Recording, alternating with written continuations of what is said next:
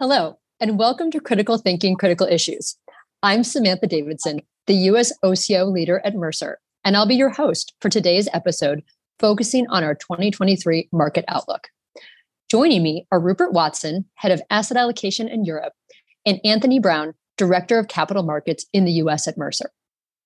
We are really going to focus on three areas today: the macro, the risk of recession, and the markets, where to invest, both in the public and private asset space. So kicking off with the macro, the global economy is slowing, but perhaps not as severely as the consensus views might have suggested a few months ago. We are in various states of recession across the globe, and particularly if energy prices remain high and inflation doesn't reverse course over the next few quarters, we may see a change in trajectory. So Anthony, we'll start off with you. You have many economies around the world, and particularly in the US, that have overheated to a strong response to strong demand, constrained supply chains, massive stimulus around the pandemic. So what do you see the central banks doing to really address this? I think we can all assume that they've been too late, but have they done enough? Well, yes, Samantha, I think with the benefit of hindsight, central banks were too late, but they have come a long way over the last 6 months. The market is pricing the Fed to take the overnight rate to 5% by the middle of next year, which I think we would have, it would have been hard to imagine that happening at the start of this year. On whether it will be enough, the Fed can't fix supply problems, but some of those supply problems have been corrected over the course of the year. But the Fed has tightened financial conditions a lot, and that will eventually impact demand. Based on yields on inflation-protected bonds, real yields have gone from negative 1% at the start of the year to positive 1.5%, which is a massive shift. And we're really just beginning to see the impacts of this. And the most obvious place we're seeing an impact from this is with housing right now. But ultimately, it's hard to say whether it's enough because there is such a long lag in monetary policy. My hunch is that the Fed has done enough to bring inflation back down, but yeah, it's just really, really hard to say at this point because there is such a long lag. And Rupert, now shifting over to you, what's your take on the direction of the European economies? How do the energy cost and the protracted Russian-Ukraine conflict figure into your view? Well, the jump in energy costs is a pretty central part of forming the outlook. We've seen huge jumps in gas prices, and as a result of that, electricity prices. And those jumps have already caused much of Europe to head into recession. In the UK, not only have we had the energy price rises, we've also had significant monetary policy increases and significant fiscal tightening as well. And as a result of that, the UK probably entered recession at the start of the third quarter this year, with a recession likely to last most of next year, with growth falling peak to trough of 2-3%, something like that, which one might describe as a moderate-sized recession. In the Eurozone has not overheated to the same extent as the US, but it is facing this massive energy shock. And this energy shock has probably pushed the Eurozone into recession in the fourth quarter this year, but will last for 2 or 3 quarters. But I think the Eurozone should be growing by the end of next year, as long as we don't see another spike higher in energy costs. So the recession we'll be seeing in the Eurozone will be a pretty mild one, with some individual countries in the Eurozone not contracting at all. So it's a pretty sort of poor outlook going forward, but I don't think we're looking at a sort of a massively deep recession, not a rerun of the Great Financial Crisis or a rerun of the COVID lockdowns. So Rupert, you were just talking about energy prices, and let's stay really on this topic because the real topic of focus that we're all talking about is inflation. But there are some signs that some of the inflation drivers may not be what they used to be. Can you talk about where you're seeing the signs with respect to the trajectory of inflation and what you're thinking about the future? Well, I suppose when thinking about inflation, one can split it up into its different drivers. And we've been thinking about what we refer to as temporary drivers of inflation relative to more permanent ones. By temporary, we mean things that should unwind or at least stabilize. So a classic example of that is commodity prices, where earlier in the year, oil prices were up 50% year on year, and there's no chance them continuing to go up 50% year on year. And indeed, we've seen them fall of late. We also saw big supply side things happening. We saw big jump in used car prices. The cost of shipping stuff from Shanghai to LA went up many fold. And all of those are beginning to unwind, which should push some parts of the inflation complex lower and possibly even into negative territory. The bit that's a bit more worrying and may persist for a bit longer is what's happening on the wage growth side of things.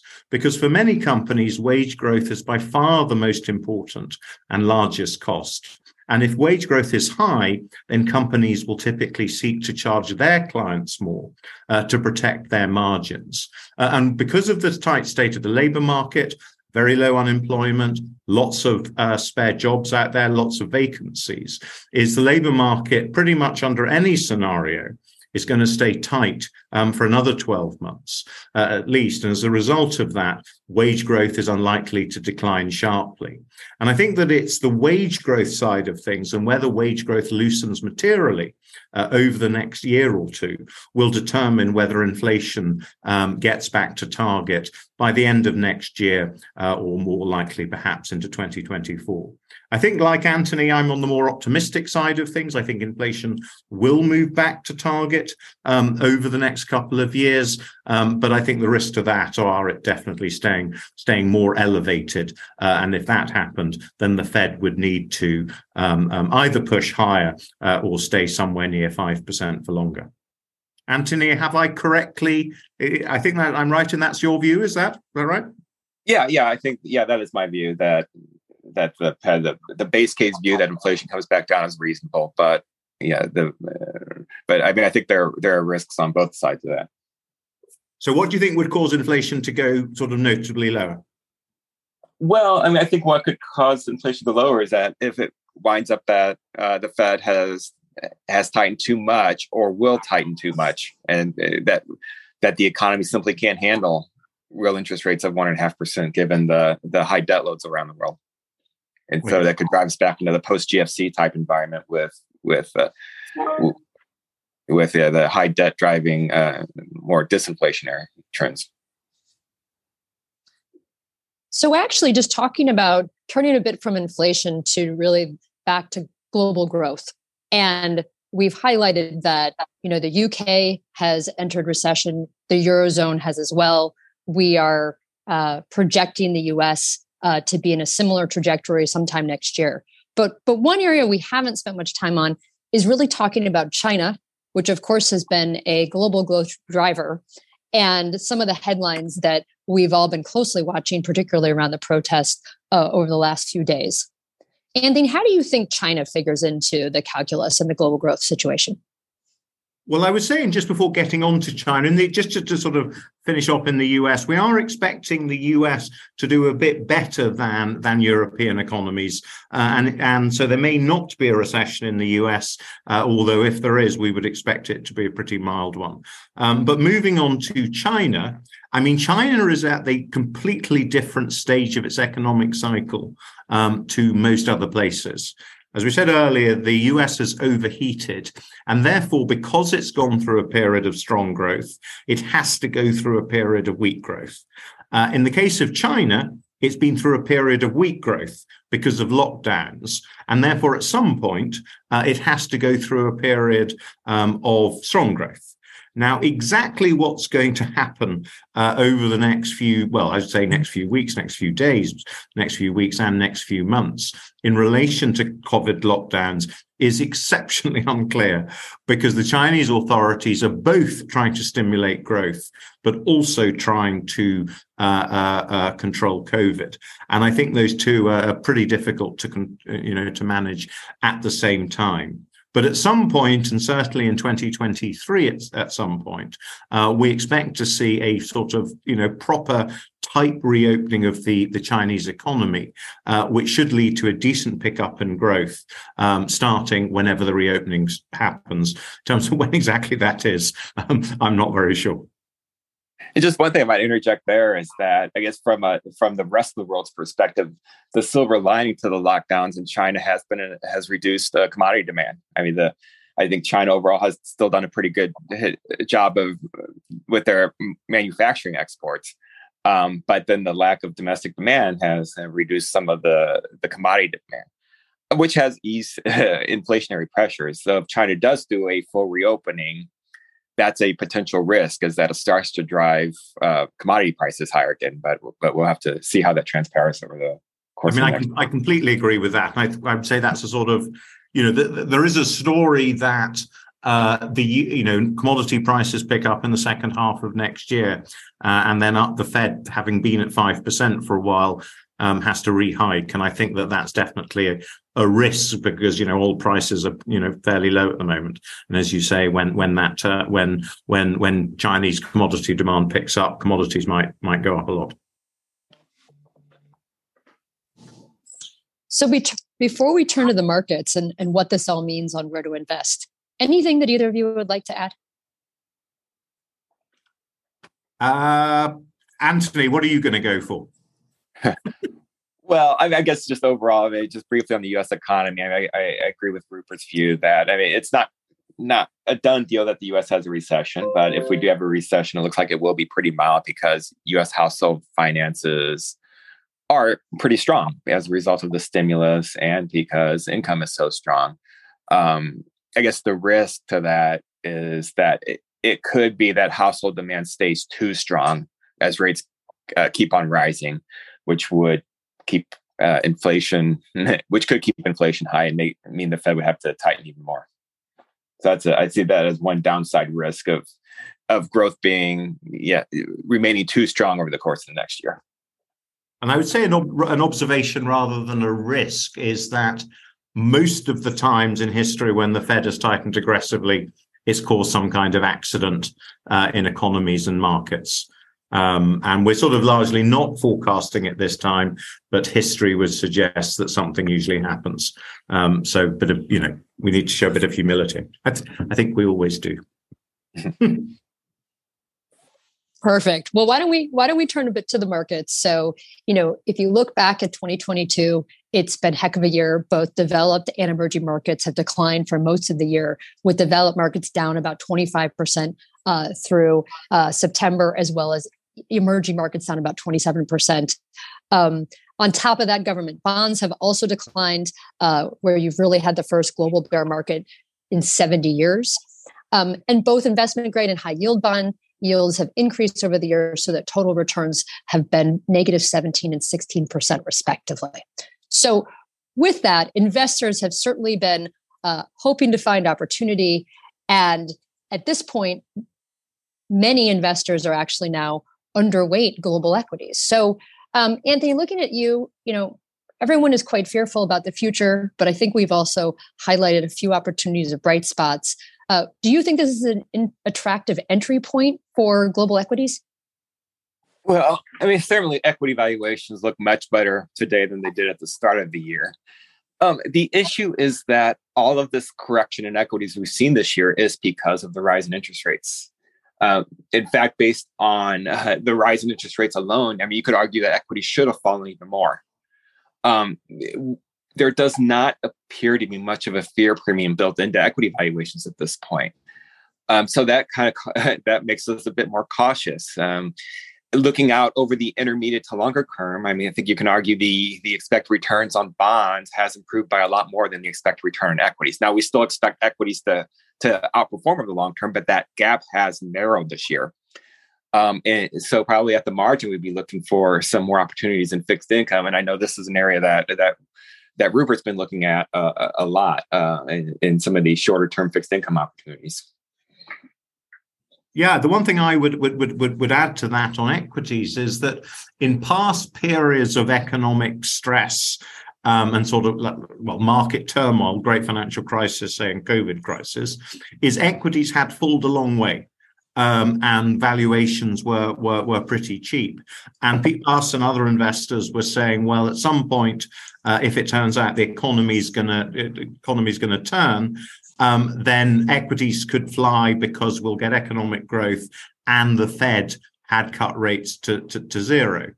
As we look forward from here, there is zero chance of the Fed cutting rates to zero. Certainly in any reasonable near-term horizon. And therefore, the best we can look forward to is a stabilization at growth at a lowish level, inflation coming down, and the Fed no longer hiking rates, and perhaps on a 2-year view, possibly cutting rates.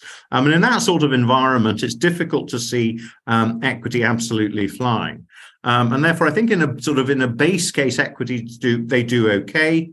Fed not having to tighten any further once they get to, say 5%, I think will be pretty good for equities. But then perhaps the realization, as Anthony's just spoken about, of a prolonged period of pretty rotten earnings per share growth means that equities, they do okay, but they don't do spectacularly well. And if we're wrong and that inflation remains higher for longer, then I think equities are vulnerable, which is why I think that credit assets generally are looking more attractive. Because for the first time in 15 years or so, you can get a return on bonds. You can pick up high quality investment grade credit for 5% or more. It was 6% not that long ago. You can get 8-9% on high yield. These are quite attractive returns, and certainly, much higher bar than we've seen for a long time for equities to beat.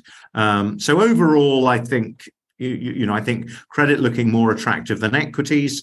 Equities should be supported if we're right on inflation becoming contained, but certainly more defence in a high quality or indeed investment grade fixed income, or indeed high yield or investment grade.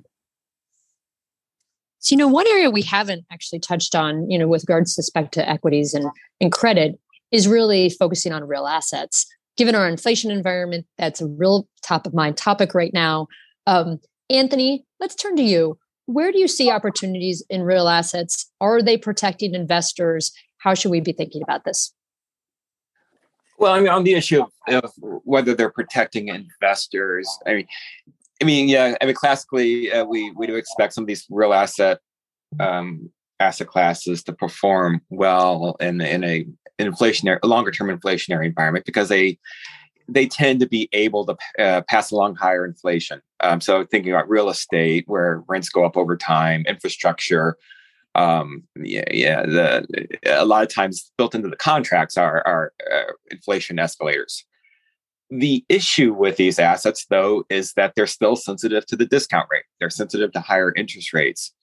And that's why they might prove less effective, at least over the short term. Capitalization rates need to increase to account for the higher cost of debt and just simply the returns you can earn on competing assets now. So at least over the short term, we expect to see infrastructure and real estate come under pressure because of a higher rate environment. So that could swamp that cash flow impact, at least over the short term. Now, looking out over the longer term, over the next decade, we would expect these assets to be more resilient. Over the shorter term, natural resource equities have been a good place to be to hedge against inflation. They've certainly done well this year because for one thing, they were cheap entering the year, and then they've benefited from higher commodity prices. And so we still think that's a pretty attractive area. Valuations still aren't that expensive. And so if we do see higher commodity demand from China, we would expect these stocks to benefit. And over the longer term, natural resource equities they're going to be producing the commodities we need to make the green energy transition. So there's going to be massive demand for a lot of these, some of the metals. And there's been an underinvestment in the area for a number of years. So natural resource equities, we like both over the short term and the longer term. And Anthony, you really alluded to this in your comments about real estate and infrastructure. But, if you think about the private markets, the combination of the weakening economic conditions, the geopolitical risk, it's been impacting the both public and private markets alike. And now, given that you've got investors who are navigating the denominator effect, but at the same time, you've got private investors who are continuing to pursue deals. So can you talk a minute more, Anthony, about the valuation trends, where you think they're going? Are investors at this point being given a realistic view, or do you think that private investors are being too optimistic? Well, I guess we really do have to separate out what's the outlook for what's already invested and versus the current marks and future investments. And I mean, I think we are going to see pretty significant markdowns on current investments just because there is a lag in them reflecting on what's happening in the public markets. And that's especially the case with venture capital. I mean, if you look at a lot of the post-venture stocks, they're down 60, 70%. So I think we've got a lot of pain to come in venture capital markets in particular. But for new investments, I mean, I think it's a different game. I mean, their new money will be going out at lower valuations. So that would argue for better returns in the future. There's still a lot of capital chasing, I think, opportunities, probably especially in venture capital. But if we look at buyouts, I mean, buyouts tend to do well, tend to do the best in post-recession. So if we do get a recession next year, I mean, history would argue that it could be a good point to having money in buyouts because they tend to take advantage of recessions. Fantastic. And before we start to wrap up and turn away from opportunities, Rupert, anything you'd like to add on where investors should be thinking? I think follow labor market data. I think labor market data is going to be critical, on the one hand, to the resilience of consumer spending, also as a sign of corporate retrenchment, but also as a major driver of inflation, because with wage costs making up 2/3 or thereabouts of total corporate costs, if wage growth is strong, businesses will put their prices up, and that's inflation. And so I think the labor market is going to give us the answers to the big critical questions, or the critical question of next year, which is how fast does inflation fall, and what does the Fed and other central banks do about it? So I think it's the labor market data that I'll be most closely watching next year. Well, thank you to both of you. With that, I think we'll wrap up. I'd like to thank both of you, Rupert Watson, Head of Asset Allocation in Europe, and Anthony Brown, Director of Capital Markets in the US, for joining me. You can find a link to this market outlook and the 2023 paper in the podcast description, and you can also find it on the Mercer Insight community. If you've enjoyed today's episode of Critical Thinking, Critical Issues, please subscribe and leave us a review. If you would like to speak to someone at Mercer about any of the topics discussed on the program, please feel free to contact your local Mercer representative or send an email to ctci@mercer.com. Thanks again for tuning in. We'll see you soon. This content is for institutional investors and information purposes only. It does not contain investment, financial, legal, tax, or any other advice and should not be relied upon for this purpose. The materials are not tailored to your particular personal and/or financial position. If you require advice based on your specific circumstances, you should contact a professional advisor. Opinions expressed are those of the speakers as of the date of publication, are subject to change without notice, and do not necessarily reflect Mercer's opinions.